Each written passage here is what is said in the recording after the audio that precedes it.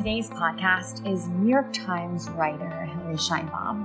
Hillary and I met at a Box and Flow class. She came to my studio on Bond Street when I was first opening for a press class, and somehow we just hit it off. I've always, or for as long as I've known Hillary, been super inspired by the amount of industries she covers, from being an entertainment reporter to working on fitness challenges, and now, or most recently, the author of The Dry Challenge, which is a book about going sober for 30 plus days. So as someone who goes in and out of like, should I drink, should I not drink? This is a really interesting conversation about commitment and clarity. Stay tuned. Hey, I have Hillary Scheinbaum here, who I've been a fan of for a very long time. And I feel like I've known for a very long time through different iterations. I think we met at Box and Flow, didn't we? Yeah. It was Yeah. like media class and it was my first time there. Yeah. And yeah, you were like oozing with energy, like so excited, and it was just very contagious. So That's so funny. I feel like the younger, I think I wake up like that every day. It's a lot for a lot of people. I actually remember in elementary school, this one girl, I used to sleep over her house all the time, Laurel, and she would like get so upset because I would wake up and be like, hello world. And she was like trying to sleep. Or my friend Nicole, she would sleep late and I would start to cough to wake her up because like I didn't sleep late. so funny. We're morning people. It's good. Yeah, exactly. But I remember meeting you, and I feel like that was like 5 years ago at this point, and you like were a freelance writer, and now you are too, but you like write for the New York Times, and that's a big fucking deal. Yeah, it's exciting. And It's you're a published author and have your own book. And yeah, so who are you? Like how do you describe yourself? I mean, I think that was a great introduction, like career wise. I think, yeah, it's definitely been an evolution too, because it's funny. Like, I still cover a lot of the same things, but a lot of my life used to revolve around different subjects, we'll say. So, like, I used to be a red carpet reporter, and my life was like celebrity news and going to after parties, and then during the day covering different trends ranging from beauty and fitness and health, which I still do, but also alcohol as well, which I don't cover anymore really. And now I cover like the alternative to alcohol, which is not drinking or substitutes for it. But yeah, it's been interesting. I don't know. I think like everyone is like a work in progress, and also like still changing every day, but always a writer and always curious. Yeah. Well, so even in that, because I think I'm so curious and you've been so helpful in my journey and so open to just like holding me in this process of expressing myself in a new medium in writing. Like, what does it look like? Did you always know you were a writer? Like, did you want to be a writer? I think it's like both. Like, number one, I hate math, and like that was never going to happen. So I kind of figured out pretty early, like, what are things that I like to do and that I can work at and that I also can be good at. So writing, I think, came naturally to me. And yeah, I knew since at a very young age that I wanted to write a book, even before I wanted to become a journalist, because I Mhm. was definitely more shy. And so I would have never pictured myself talking to people and asking, you know, questions and kind of like digging in and really pushing people to, give me answers that can help build a story of all things. But I always loved to write. So the interview part came much later. So it's funny when you say like you were shy, the first thing that like I see is like little baby Hillary like hiding behind a book. Were you a big reader? I definitely read a lot. I feel like that I can kind of give my parents credit for, because unless they were like sleeping or like out of the house, usually TV was like super limited. I mean, unless it was somewhat like educational, I guess, which sounds so nerdy. But yeah, so like every so often, I mean, my mom would take us to the library, pick up books. I wasn't like interested in the news, as like a child, but definitely read a lot of books growing up. So I think that's where I wanted to be like a novelist and, you know, write the great American novel, as they say, which I have not done, but maybe it's coming. I think it's interesting too, like, as you just mentioned, baseline, like your trajectory from being like this red carpet reporter, like focusing on like going out and drinking and whatever else, to this like sober curious or sober, in this sober renaissance. You sort of led this path in a lot of ways with your book, which we'll get into. And it sort of reminded me of like my career path from food and like being out till 5 a.m. drinking whiskey and eating dry aged steak, and realizing that like I'd much prefer to wake up at 5 a.m. and work out. And so that shift was interesting, but there was definitely an overlap. It was like I needed to experience like the toxicity so that I could really enjoy the purity in a way, Yeah. yeah. I hear you on that. I think I don't know if it was like, if it felt toxic to me when I started like transitioning out of that atmosphere, but I do remember, as you said, like feeling just like tired. And I don't regret, how my career began at all. I learned so much as a red carpet reporter. It was the best job for someone in their 20s in New York City. I mean, it was my dream job and I learned so much. And I think it was the best possible job for somebody in their 20s in New York City, because you got to experience the city on so many levels.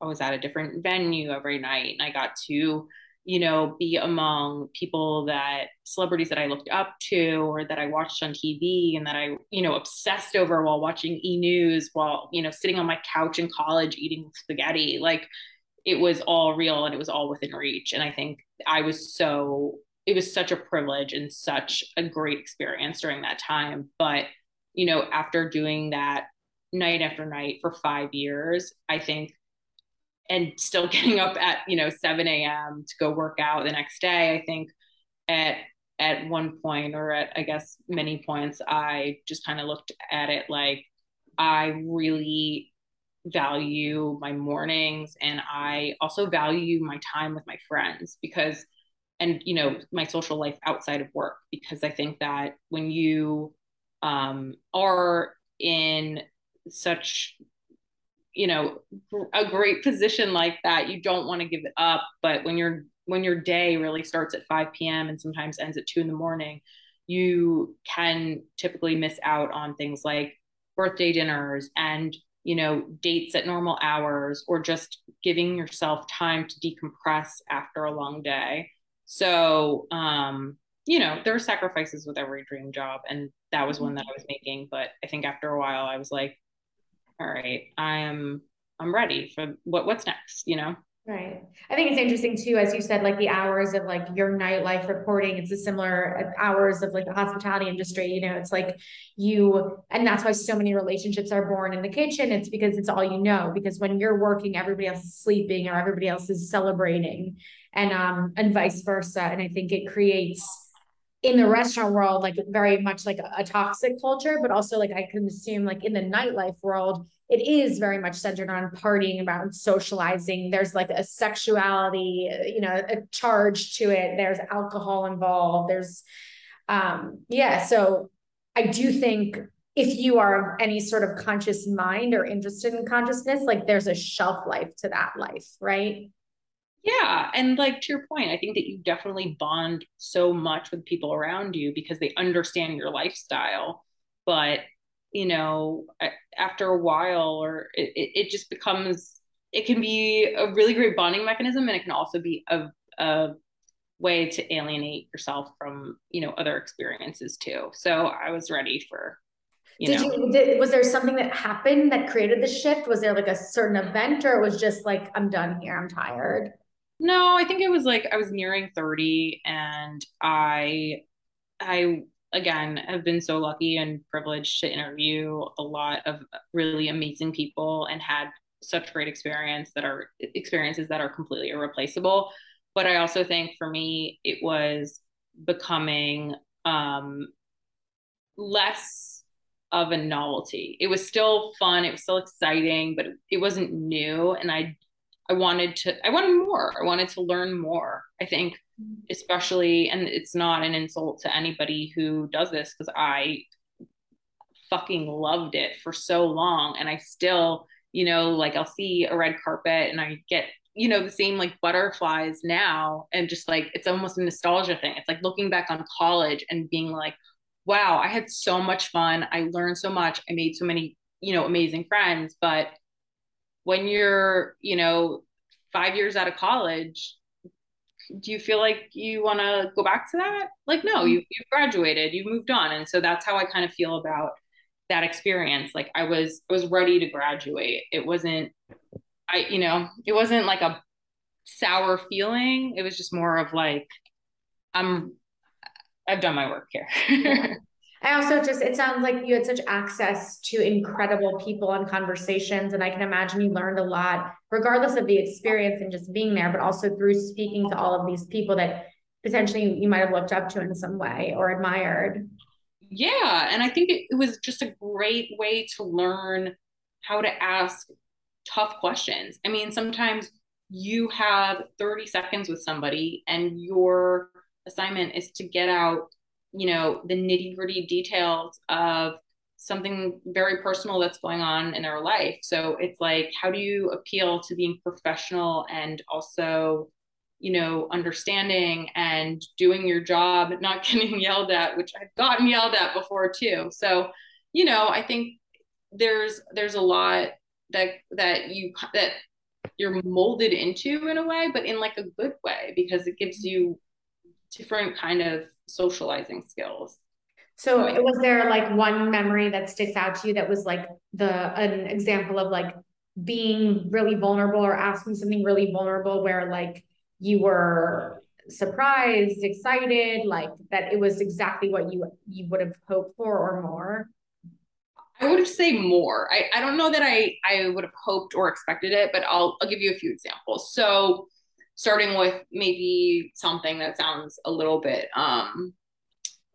expected, but again, just a great example of something that I probably wouldn't be the first question out of my mouth, even to my close friends. But I remember I interviewed Snooki from the Jersey Shore, and it was right after she had a baby. And I think the assignment was revolving around, what is motherhood like, especially for somebody who is so public with their partying, or was, I think one of my questions was like, what is it like having sex after having a baby? And it wasn't necessarily my question, but these are, group interview questions that people discuss in the office. And obviously she's a very open book. And I remember she answered my question. I honestly can't remember what she said, but I think it's stuff like that. Like, would I have asked that to anyone?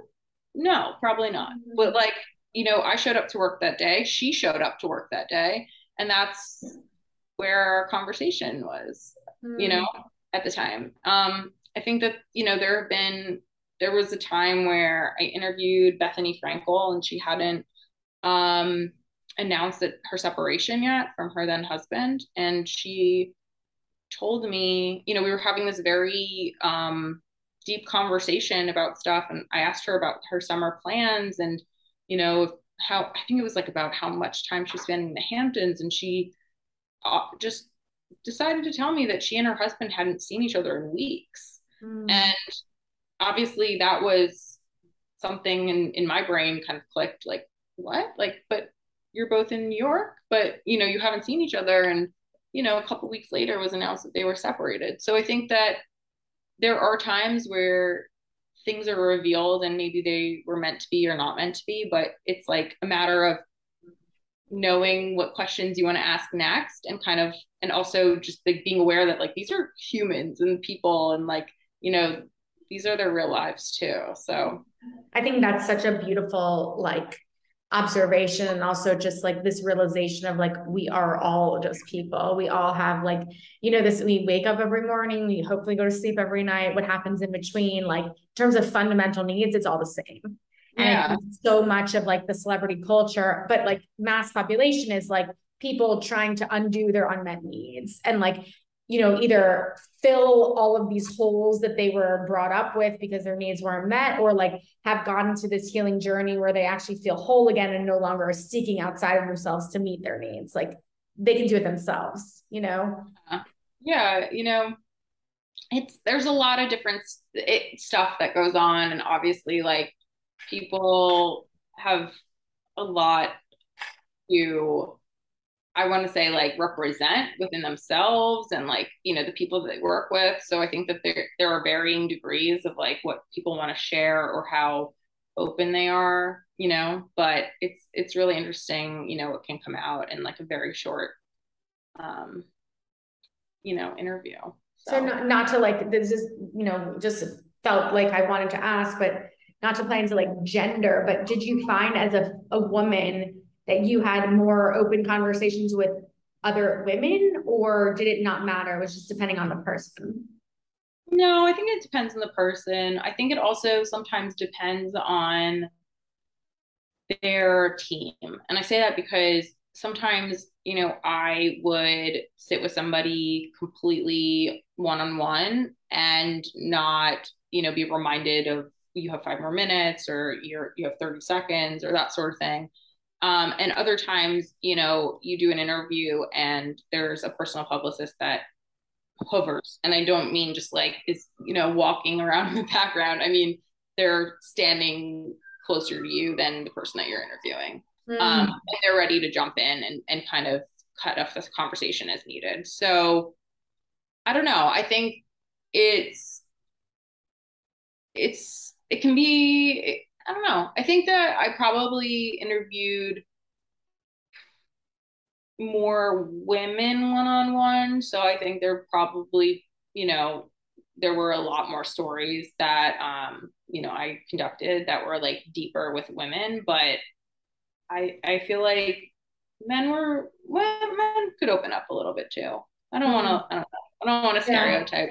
Yeah, no, I was just more so curious, like energetically, if you felt, because I could also look at it like sometimes men are more open because you are a woman, right? So like, and still not to play in the gender game, but more so just like in a space like a red carpet, right? Where everyone's like on their best behavior, but also like, so are you. I can assume that there was nerves, there was energy, there was chemistry, there was, as you said, 30 seconds to like hit it, right? Yeah. And this expectation and the questions prepared and also like curveballs, like, their staff or their publicist or whomever was blocking your ability to get what you needed, as opposed to working now as you do as a writer, choosing your stories or being assigned your stories and probably having much more leeway to like work through it through drafts, right? Like through editing. Like what is that? So tell me how that worked. So you decided you were done with nightlife, then what happened?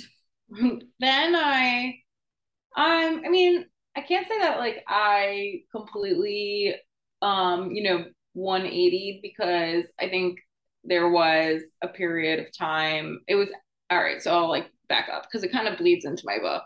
So in like late 2016, I was still doing the red carpets. I was still like going out. I was single.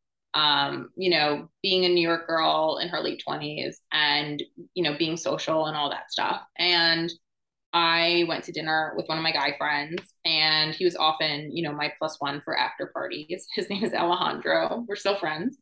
And essentially, we had dinner and, caught up, and he asked me if I had any New Year's resolutions. And I'm not somebody who does New Year's resolutions because my thought process is that if I want to change something, like I don't need to wait 365 days to make that change. I can do it on a Monday. I can do it tomorrow. Like it doesn't need to be this high pressure Jan 1 situation. So I said no. And he asked me if I had heard about this thing called Dry January. And I kind of looked at him like he was an alien because, everything I just told you, like late nights, red carpets, dating, living in New York, being a 20 something, I just thought, and writing about alcohol, I was like, are you kidding me? Like, how would I do that? Like, I wouldn't be able to do my job. And I kind of like changed the subject. And then a week later, it was New Year's Eve, and I was at a party and I had a glass of champagne in my hand and my cell phone in the other. And I was texting just friends saying, Happy New Year, that sort of thing. And I texted Al and I wished him a Happy New Year. And I asked him if he wanted to do a dry January bet, and he agreed. And so at midnight, I put down my drink and our bet started. And the whole premise was we were both going to complete dry January, and the person who lost, essentially, who drank before Feb 1, would buy the other person dinner. And there were no limitations. So any restaurant in New York City. So stakes were pretty high. And yeah, by the end of it, he lost the bet. I won an incredible dinner at Momofuku Co. And to this day, he won't bet me ever again. And yeah, and that's how it really started for me. And I've now do dry January every year. And yeah, so that was kind of almost like the transition point too, because I think it was in 2017, I want to say, like February-ish is when, like right after my first dry January is when I started really easing out of red carpets. I did, some events here and there for another year for Us Weekly. But it was more like, a few times a month rather than every single night. So yeah.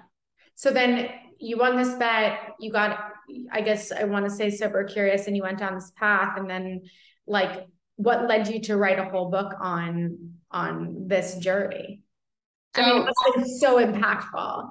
It was insane. So a lot of the things that people ask me is like, was it hard, or how did you do it? Or like, did you like lose weight, or did you see a change? And my thing was like, all I can say, I mean, there were a lot of positive impacts. Like my skin was like so much clearer. I had so much energy. I didn't lose weight because I was eating like a pint of ice cream a day instead of drinking. I will say that other people tend to crave sugar too when that happens, when they give up alcohol. But I think that like at the end of it, I just had this like deep realization of, oh, and my sleep was so much better too. I just had this like deep realization that like alcohol was in every little like nook and cranny of my life, in instances that it didn't need to be. So I think like it wasn't, a book was like not the plan. It just, I kind of started being asked to write about aspects of the dry month. So for example, I wrote a story about how my skin was clearer even during like the darkest, like most dry days in New York, because of dry January. And then just like over time, I was just having conversations with people about it, and I would do my other challenges, and people would ask me like which challenge was like the best for your body, because all the other ones are mostly fitness. And I'd always be like, well, this is going to sound weird, but it's not, this, that, or the other. It's not drinking. And people would look at me like I had three heads. So, yeah, so it was not, that was not like the goal at first. And it really didn't come till much later.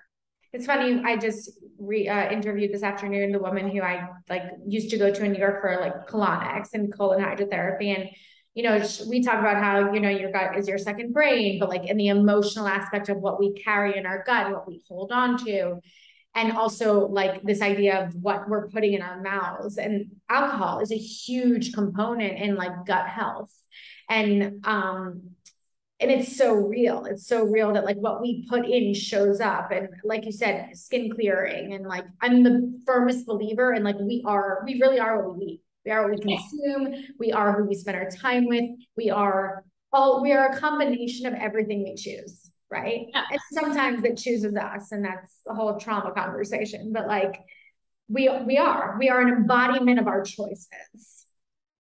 Absolutely. We're a sponge, whether we like it or not. And I would be so interested to hear what she has to say about alcohol, because I find, and this is not to insult, anybody who's going on a path of like elimination diets or anything like that, because of course people do have, allergic reactions to certain, ingredients and foods and that and whatnot. But I found that among, my friends, if people have issues with their gut or, something's up, they tend to eliminate so many other things, and they almost like refuse, like with like their nails dug in, to give up alcohol. They're like, I will give up gluten, and people should, if it's going to help. They will give up dairy, they will give up meat, they will give up everything and anything. They will give up, nightshades. They will, whatever it is. And then, but I'm like, oh, are you drinking? And they'll be like, well, I only drink like twice a week. And I'm like, that counts. Right. That counts.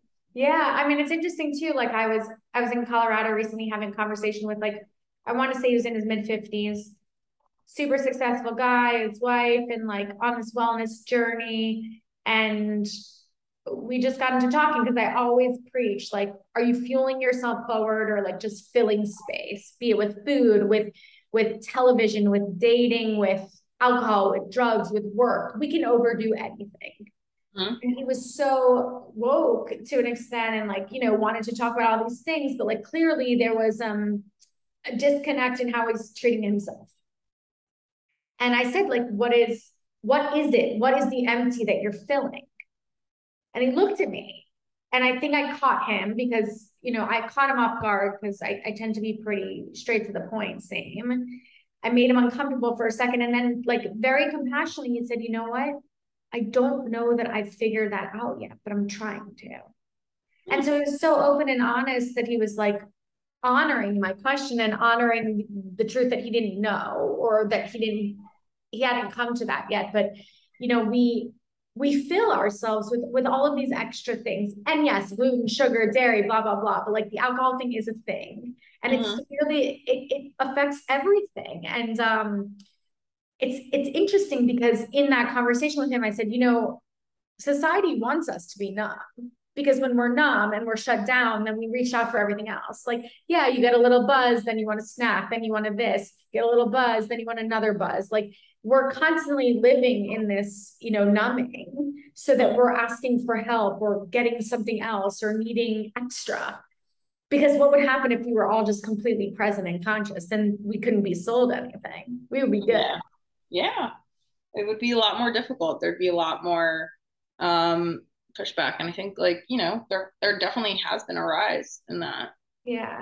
And I think it's interesting because when we've discussed before, you've been known obviously as a writer, but now specifically through writing this book. And then I assume that there's assumption around like, oh, she's sober. Oh, she can't, so, and I think you've also mentioned either stigma that you are or stigma that you're not if you choose to have a drink. So like, what does that look like? Yeah. So it's interesting, especially, when my book launched and I was writing a lot about my own like experiences, and often people would email or they'd DM me and they'd ask like, are you sober? And it was so interesting because like one email would say, oh, you would go out like 2 or 3 times a week before, your first dry challenge, like you barely drank. Meanwhile, like other people would be like, oh, if you have, 10 drinks a year, which is what I did in 2020, I mean, literally 10 in the entire year. And people were like, well, you're not sober enough. Like you clearly don't drink enough for it to matter if you give it up. And I'm like, I can't win. Like, and I'm not trying to either. I'm obviously just presenting the facts and like, this is what I've done and this is what I'm doing and sharing it. But, I think most people are appreciative of that and also supportive. But yeah, I mean, I don't want to, give the wrong impression or tell people that I am 100% sober when I'm not. That's not being truthful. So the answer is that I do drink. It's not often, it's not a lot, to the, compared to pre 2017. So pre my first dry challenge. But I will say that, over the course of the couple years that I have been doing dry months, it's certainly decreased. And that is a very common side effect, is that people who do dry months will drink less in the months that follow, and then of course in the years that follow. And in that, or with that, like, obviously your relationship to alcohol with alcohol has changed when you choose to drink or you don't choose to drink. Like, what's driving that? Like, how would you define your relationship with alcohol? It's funny, it's almost like I will find any excuse to not drink. So for example, I went to a Tiesto concert in Brooklyn. This was within this month, and did not have a sip of alcohol. I had a Celsius energy drink and I was feeling great. And I knew that it was going to be late night and my dad was visiting the next day. So, I was like, no, I'm not going to drink because I want to be alert and I want to be alive and lively tomorrow. So that was kind of like my reasoning. And I think that if I am drinking, it's pretty rare, but it's either, I don't know, it's got to be like for a specific reason. Like somebody wants me to try something, or because I've gone to weddings sober. I don't know. And in that, so like you mentioned the word commitment a couple of times when you're talking about Alejandro or commitment challenges. And I think it's interesting too, because I love the duality and the speak of, you were on this red carpet journey, entertainment, you went into this dry challenge thing, but either way, it's really about committing. So you were either committing to an interview, you were committing to this challenge, you're committing to yourself, and then your commitment to like your workout. So obviously, as we talked about, like we met at Box and Flow, I remember you in that class. And since, like, I love your stories about like your 30-day commitments to Tracy Anderson or to Barry's Boot Camp. And so I'm curious, like, what role does fitness play in your life first? And then I'll ask, go ahead. Yeah, I mean, fitness is a huge part of, I think, my daily life. It's not only just my like meditation. I don't meditate.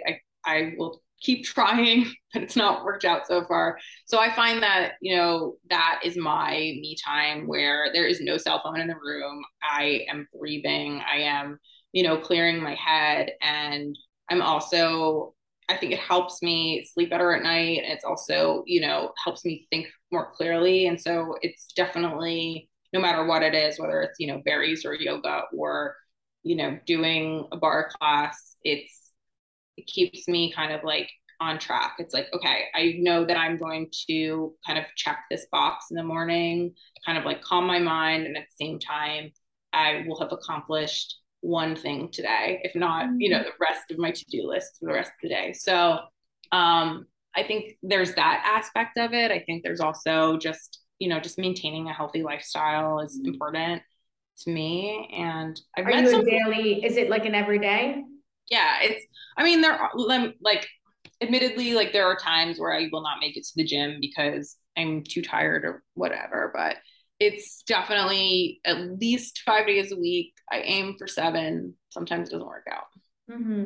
And then in these challenges, so like Barry's challenge or bar challenge, or are you doing an F45 challenge now? No, I just went this morning, but right now I'm not doing any challenges because I have a lot of travel coming up, so I don't want to like interrupt it. Yeah.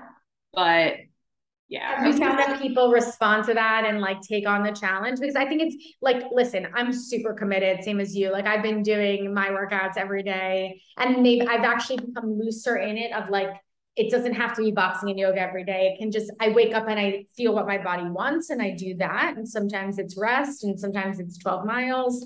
But have people responded to your journalism about your like workout commitments to like, oh my God, I'm doing it? Oh, absolutely. I mean, the first question is like, typically like, oh my God, did you like lose weight? And like, my response is always like, no, because you know what I mean? I'm always like going to replace those calories with something. It's probably going to be ice cream. So, I mean, I think, everybody has different goals, right? And so for me, that wasn't it. A lot of them are usually like, I mean, to be completely honest, like not goal oriented. It's just like finish this and then see what happens, which was, the same thing for my dry challenge. It was just to like beat my friend and like see how it goes. Yeah. So I think for things like berries, like I think I anticipated maybe being fatigued or people calling me crazy because like I get it. Doing that 30 days in a row is probably not safe for everyone. But I think like the takeaway there, as you said, was like, would I have done this if I was listening to my body? And that's nothing offensive about berries. I love it, but I probably would have taken a day off and just, relaxed instead. So I'm so curious with that Barry's challenge, as you said, like if you had listened to your body, maybe you would have taken a day off. Like, what's your relationship with your body now? Because, like, again, coming from red carpet, being out all night, maybe drinking, maybe not, you probably realized you were tired, but it was part of the grind. You kept going. In this commitment, like you're doing a dry challenge, which probably was like so fulfilling to your body, and your body's like, yes, I want this. I'm going to keep going. Workout challenge, yes, physicality, but maybe intense, whatever. Like, are you someone who checks in on that? Like, do you follow that intuition of like, I should eat this, I should eat this, or it's like, I worked out, I'm gonna eat ice cream. Like, is it complicated for you? Is it quite simple? I think it changes a lot, but I think like, because there are days where you're like, oh my God, I just really don't want to work out. And then you do, and you're like, wow, I just feel so much better. Um, I will say that I think, I used to work out 7 days a week. There was nothing that was going to get in my way of working out, and sometimes, twice a day. And now, if I don't work out, I'm not like upset about it. I'm not like, wow, I, failed today. It's just like, okay, I was busy. I prioritized other things, right? Mm-hmm. And I think on top of that, when I'm not drinking like consistently, and I really realized this during that first year, which was like I was probably sleeping 4 to 5 hours a night. And if I was drinking, it's because I was like getting up in the middle of the night and like just couldn't sleep. But I really did not attribute it to drinking. I thought like I'm an anxious person. My life is go, go, go. Like as a freelancer, I just don't know what's coming up next. And like I have to be on high alert all the time. But like that wasn't 100% true because, not too long after my challenge started, I would say probably within the first 10 days, I went from sleeping 4 to 5 hours a night to sleeping 7 to 8. And really nothing changed about my lifestyle except for giving up alcohol because I was still working like crazy. I was still, doing red carpets, still staying out late. I was still working out in the morning, but it was just better uninterrupted sleep. And anybody with like a good night's sleep versus a bad night's sleep knows, like it changes everything. It changes like your interactions with people and your mood and just like your productivity and just like the choices that you make. So you're just more relaxed and more at ease. So yeah, I think that, I mean, it definitely ties into more of just like a overall healthy balance rather than just like a fitness thing. But It's interesting when you mentioned earlier about my energy. I think I've always been someone who's known she's needed like not 8 to 10 hours of sleep a night. yeah, And definitely like when I was younger, working in food, and I would go and drink 2 tequilas and be up in the middle of the night same. Like, and I am so sensitive to alcohol. Doesn't mean I don't drink it. And my sleep would be affected. Like I was a zombie all day. But at some point, I've always known how much sleep I needed, but anxiety plays into that. And like if where you are in your life and what's on your mind. And I always these days like attribute to like a child, like the beauty of like a baby that just like puts its head down and surrenders because they have nothing, they're not conditioned, there's no thinking. It's just like they go to bed, right? right. And if we could just be that clear and be that pure to just allow ourselves without putting all of this shit in our body too, or in our heads too, or in our relationships too. And it's the biggest factor. Like sleep to me is life. Like Yeah. it fuels you in everything that you do, especially like if you're active or working out, if you're working, like if your brain's working, anything relationship wise, like it's so hard to be in communication with other people when you're not fully present, you know, and sleep plays such a big part of that. Oh my God, definitely. It just, I mean, sleep is just, it's so important. I mean, it just, I can't even, it didn't realize, I think, how important it was too until, You stop drinking. yeah. Was that your big, like, what was your biggest takeaway besides like what it did for your body or your skin or your sleep? Or was there like one thing that was like the most profound? I think there were like three. So one being my sleep, two being just realizing how many events and things and points in my overall life that had an alcohol component to it. And I'm just talking about like outside of, the quote unquote, I'm putting this in quotes because it's not, but the normal things, right? Like going to a birthday or going on a date, maybe, or, places where you think alcohol will be naturally, like going to a bar, obviously. But like also just realizing that it was like seeping into things like going, to just like past time, like taking a walk and being like, oh, like a friend being like, oh, should we get a drink? It's like, no, let's just take a walk. Like, like, or realizing like even in New York, like picnics, like there's an alcoholic component, like, just stuff like that. But I will say like dating definitely was a game changer. I think that when you are inebriated, you obviously can miss some potential red flags. I think that people are, not as clear. Yeah. And I think that dating sober versus dating with alcohol was just a completely different experience, but in like a very positive way. Because instead of, going on dates where you were kind of like sitting across from each other, almost like interview style, like, hi, like, where are you from? Like, what do you do? It really opened up the opportunity to get to know somebody on like a more almost like casual, like natural, like organic level where, you go, like I took a date to Barry's boot camp. Mhm. We went to go get ice cream. I brought up ice cream so many times. People are gonna think I'm like, yeah, I am obsessed. Going to ice cream, like just doing other activities and maybe like, doing things and seeing things and also just like understanding other people's interests and my interests more instead of another bar and another cocktail. Yeah. I mean, I think that's such a good point. And as we're sitting here talking, if I were to look back at my experience overall, alcohol has played such a role in so many moments in my life where I felt so vulnerable to everything. Mm-hmm. Like, and I didn't have the sovereignty to either say no or to be more forthright with what I needed because there was that numbing agent. And also as a result of that numbing agent and then subsequently events that have happened in my life, it sort of also made me want to reach out and numb further. So as someone who's small and who has a very low alcohol content tolerance, even just genetically, like one glass of wine and I'm buzzed, one martini, I'm like face planning, right? Mm-hmm.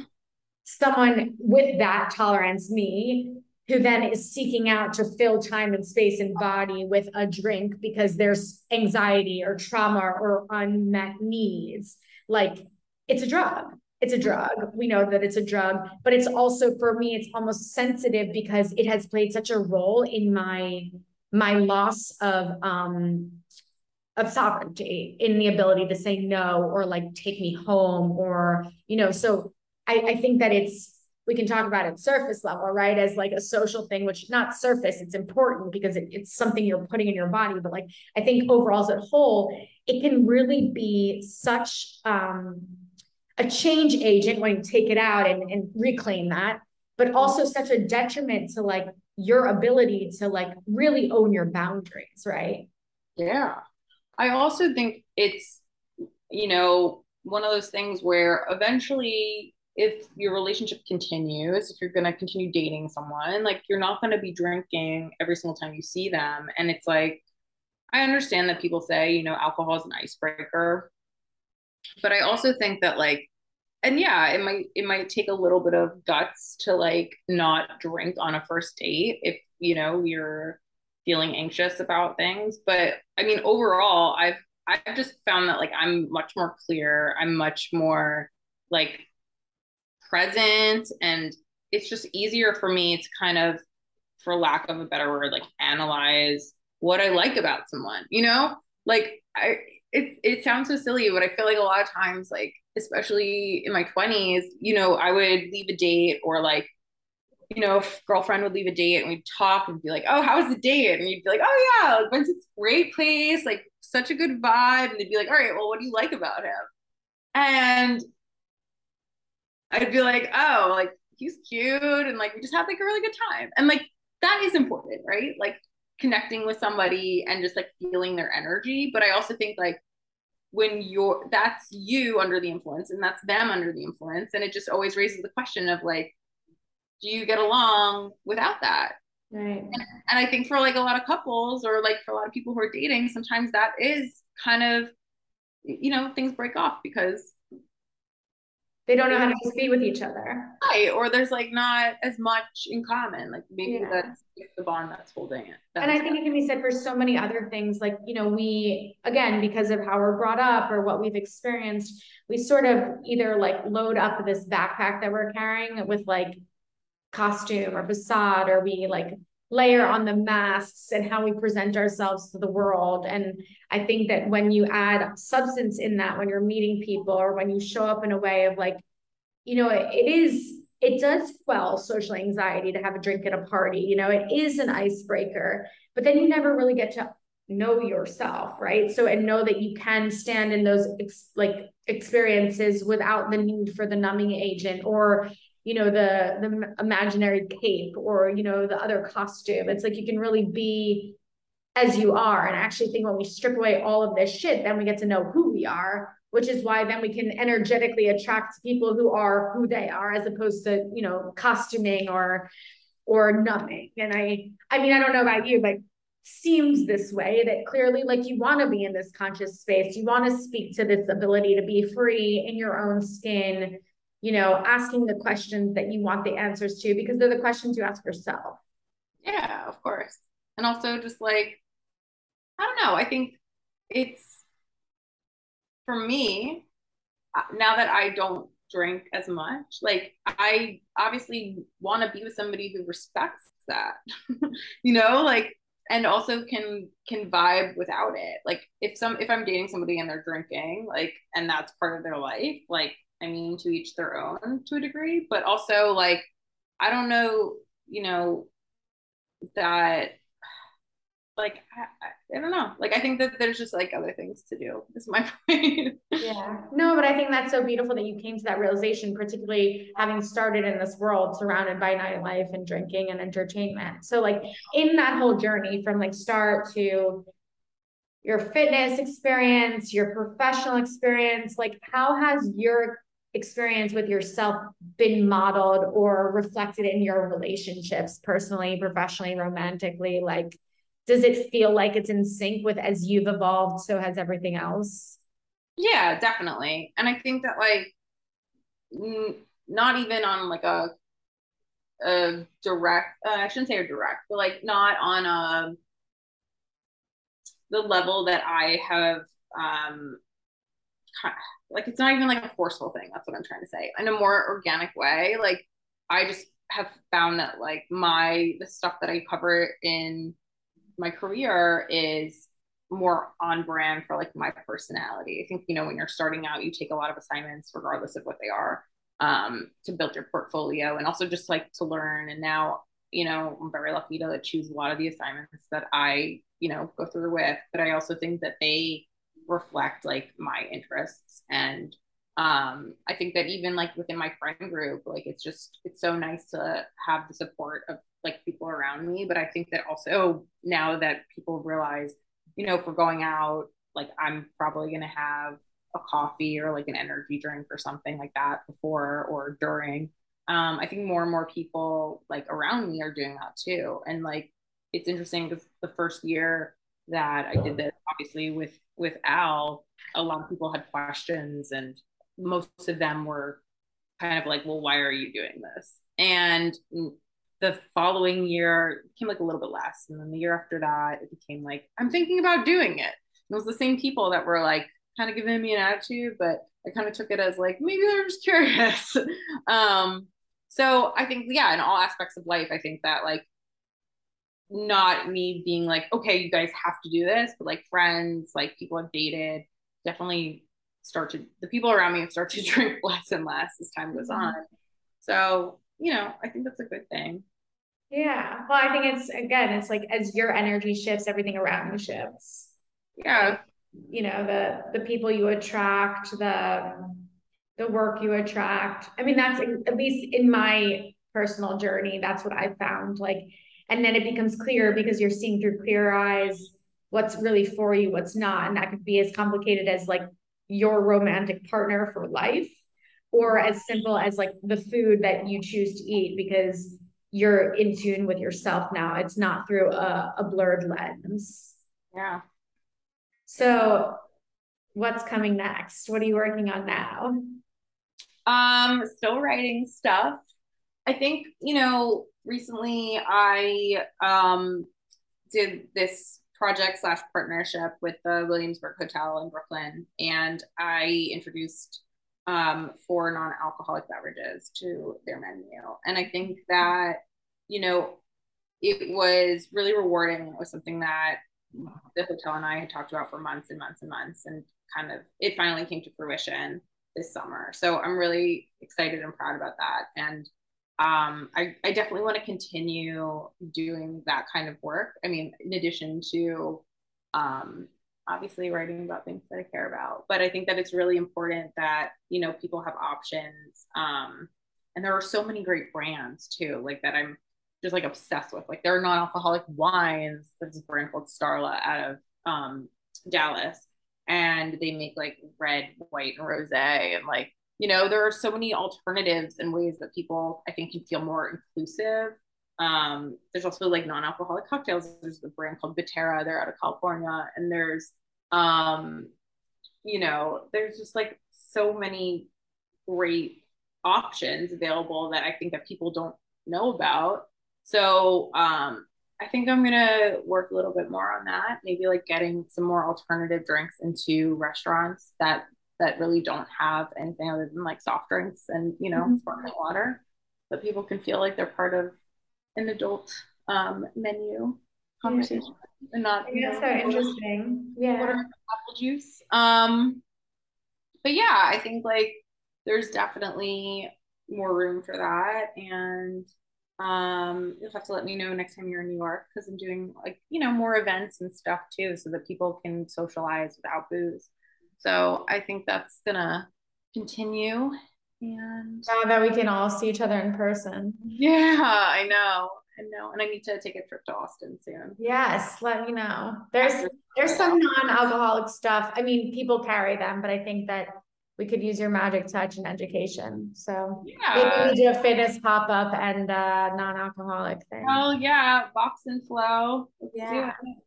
Well, it's so nice to talk to you. And I am hearing you like I said, I do drink on occasion. I don't drink that much, but it's certainly a part of my life. And at the same time, I feel so much cleaner when I don't have it in my body.